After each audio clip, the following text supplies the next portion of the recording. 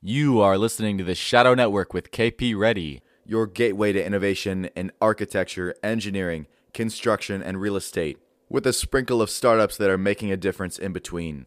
Check us out on YouTube at Shadow Partners. Never miss a live stream, fireside chat, or talk that we got going on with the industry's most interesting innovators and leaders every single week. You can connect with KP Reddy and other innovators in the AEC and CRE industry in the Shadow Partners community. Go to bit.ly/Shadow Partners community to learn more today. All it takes is a few clicks for you to make a difference. Welcome to the future, and welcome to the Shadow Network with KP Reddy.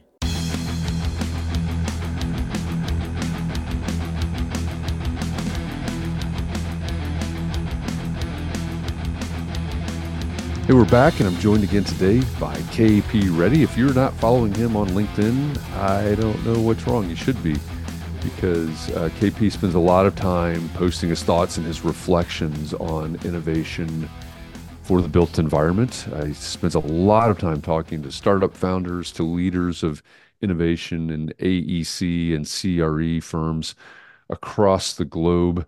And if you follow him on LinkedIn, are the benefit of that work, because he spends a lot of time reflecting and posting about it. So I am joined again today by KP Reddy. Hi, KP. Hey, Jeff. How's it going? It's going really well. Got another post to talk about here. For those of you that don't know, my name is Jeff Eccles. I'm head of marketing and senior advisor at Shadow Partners, where KP is the CEO and the founder. And I get to come here every week and say, hey, KP, what were you thinking when you posted that on LinkedIn? So we do this series where we unpack one of KP's posts. What inspired KP to write what he wrote? So I'm going to start out. I'm going to read this. It's a short post this time. So I'm going to read the whole thing, and then we'll ask KP to unpack it for us. All right, it starts out. It says, the blind spot that I see with almost all chief innovation officers in the architecture, engineering, and construction space is less about understanding advanced technologies, but really around business model innovation. Hence, a lot less success in monetizing innovation initiatives. We talked about this a little bit offline earlier, and I love this one because I think this is really the crux of the struggle, I think, for innovation in the AEC world. So what inspired you to write this particular post?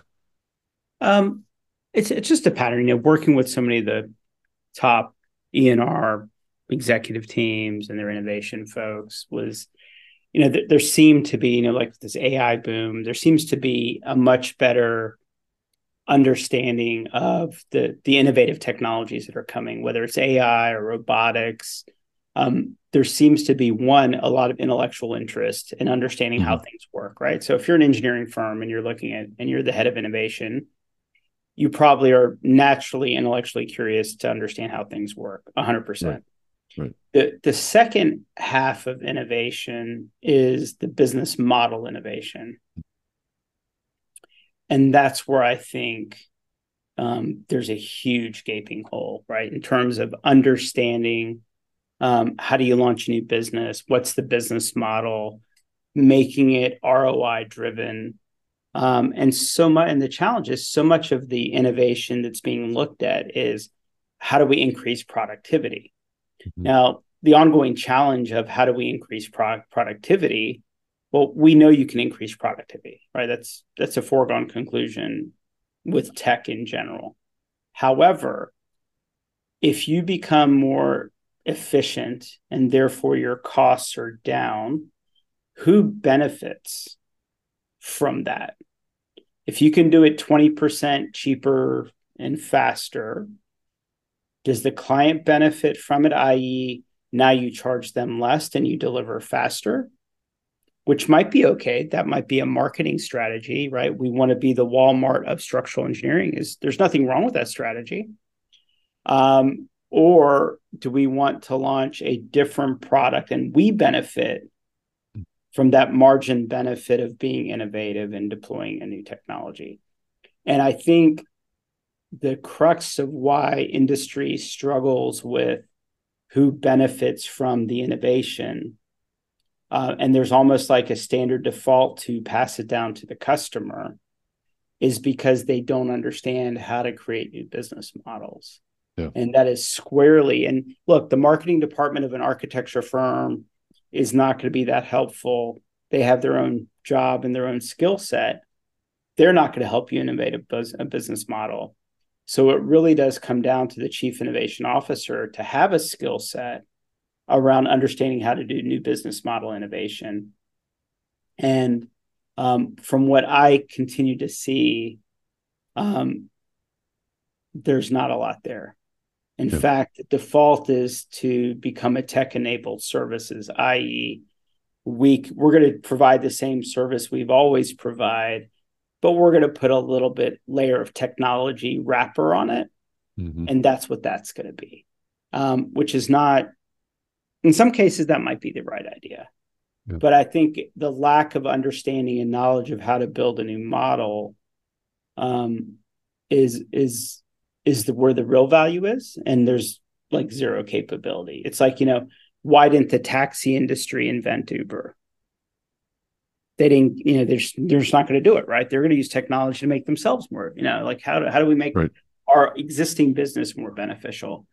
Why didn't Blockbuster get into streaming? I mean, there's millions of examples probably by now, right? Yeah. But I think it's incumbent that if you are going to take on the role of a chief innovation officer, that it's not just about understanding what technology is coming out.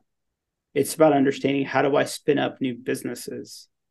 Yeah. In many cases, maybe my mission is to spin up new businesses that put my existing businesses out of business, right? God forbid, right? And I know you like saying that. Yeah, but I think, like creative destruction, right? I mean, I think, so I think part of it though is, I just did this workshop for a multi-billion-dollar company, their C-suite. And, the question about what does innovation mean to us and how does it fit into our corporate vision and mission, I kind of argued like the innovation team might have a different mission than the corporate team. Mm-hmm. And that's okay, right? That's okay. I mean, friction, competition, all those things, those make the world go round. Yeah. Some of this falls squarely in the arena of digital transformation versus innovation, right? Mm-hmm. Okay. So we see a lot of, my interpretation is that we see a lot of digital transformation in the AEC space. We're driving towards that efficiency, and some of the innovation people that I've had the opportunity to talk to, and hear the numbers that are talking about it, it blows my mind, right? Our utilization of XYZ software, is 4%, something like that. So we see getting up to 6 or 7% as a huge victory. But that's not innovation, right? And I get it. You want to be more efficient, but we're also in this, it's such a low margin industry that it seems like there's a law of diminishing returns somewhere wrapped up in there. Yeah. So I love this conversation. And it also leads me to bringing up the fact that we have now launched the mastermind groups for directors of innovation, chief innovation officers. And these are the mastermind groups are the places where these types of people that you're talking about, the people in these roles that have these titles, they can come and they can bounce these ideas off of each other and go, how does this work in the real world? And you're involved there. You stop in there and you share your experience and your advice, and I facilitate these. But it's it's like I said, chief innovation, director of innovation. There are several nuances to those titles across the industry, but these are the type of people that are participating and saying, okay, what does it really look like to innovate on the level that KP is talking about? What does it look like to innovate the business model, because I think that's Mm-hmm. super important. And like you said in your post, I mean, that is the blind spot. Mm-hmm. I don't see a whole lot of people with their finger on the Yeah. pulse of that.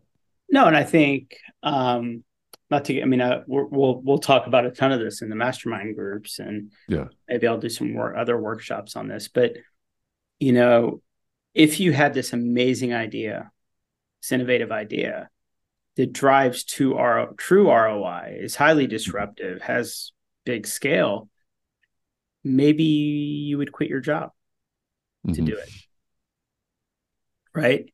And I Sure. think that's kind of what happens. When we look at I talk to 50 startups, I see 50 startups a week about in our space. None of them like came from the restaurant industry. No, they worked at Right. an engineering firm. They worked at a construction company, and they have disruptive ideas, but they no longer work at those companies. Hmm. And when you ask them, like, why didn't you build it at this company? I know your company. I know the CEO. They're very supportive. Why wouldn't you have done it there? And the response is because if I'm successful, it'll cannibalize some of their existing businesses. Mm. So I got no support. Yeah. And so I'm just saying, like, from a hedged bet perspective, it's okay to build businesses that might cannibalize your existing business. Right. Right. Because chances are it may or may not, right? I mean, here's the interesting, the Blockbuster example it's a simple Hmm. example, right? If Blockbuster had started doing streaming, which by the way, they did get into the DVD delivery stuff, the subscription business a little bit too late, but they did get into that. But think about the optionality of I have streaming and I could go to a store and get a DVD. Like giving customers, it may not have killed the DVD business, but it would have given clients like the customer optionality. And it might turn out that people would stream and buy the DVD. They might have done both, you know. Right. So I think it's a super interesting thing around this idea of cannibalizing an existing business line.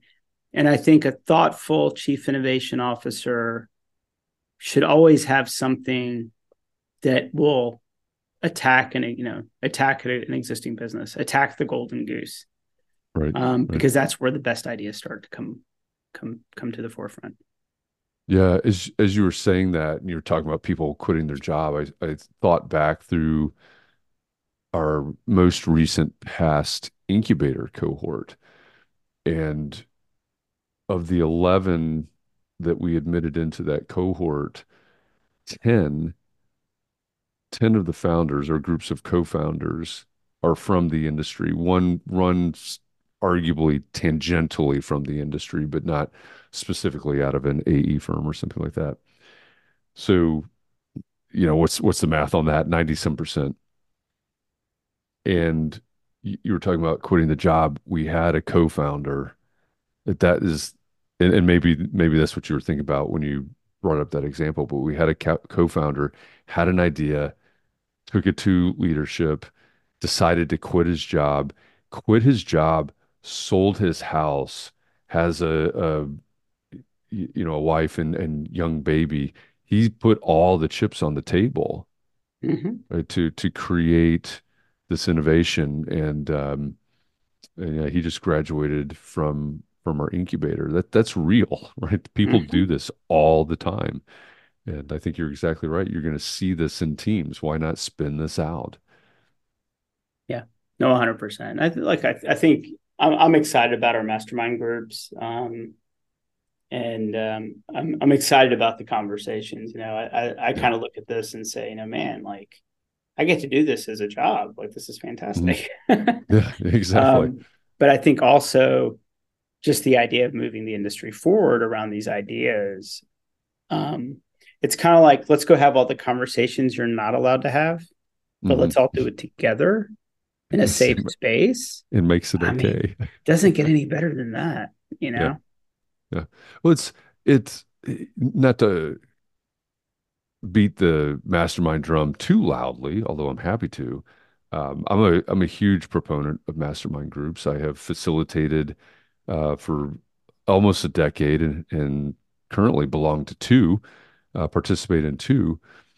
And, it is a great way for people in like situations, like-minded people to put their heads together and learn and mentor and create an environment that supports something bigger, as a whole, supports something bigger than the parts. And I think it's a great environment to get into. And so if that's something that you're interested in, certainly reach out to me, reach out to KP.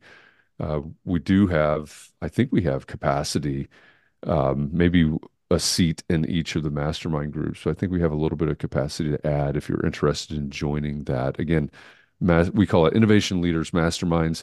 It's for chief innovation officers, directors of innovation, and there's a group of your peers to join and to support and to learn from. If you just joined us somehow, if you missed the beginning of this, we've been talking about KP's post on LinkedIn. It says, the blind spot that I see with almost all chief innovation officers in the architecture, engineering, and construction space is less about understanding advanced technologies, but really around business model innovation. Hence, a lot less success in monetizing innovation initiatives. If you are not following KP Reddy, K.P.Reddy, REDDY on LinkedIn, you need to be. This is his personal profile is what we're talking about here. His personal profile is where you can go to learn about what's happening in the AEC, the CRE industries, innovation for the built environment. He's always posting about things that he notices, his reflection on conversations he's had. He said it earlier, startups and leaders of some of the largest, most valuable firms in these markets. So follow KP Reddy, K.P.Reddy, REDDY on LinkedIn. And join us again next week. We will unpack another of KP's posts on LinkedIn. KP, thanks for doing this with us again this week. All right. Thanks, Jeff. Absolutely. Fun to do it. Thank you for tuning in to another episode on the Shadow Network here with KP Reddy. As always, remember you can connect with KP and other innovators in the AEC and CRE industry in the Shadow Partners community. Go to bit.ly/Shadow Partners community to find out more today. Until next time.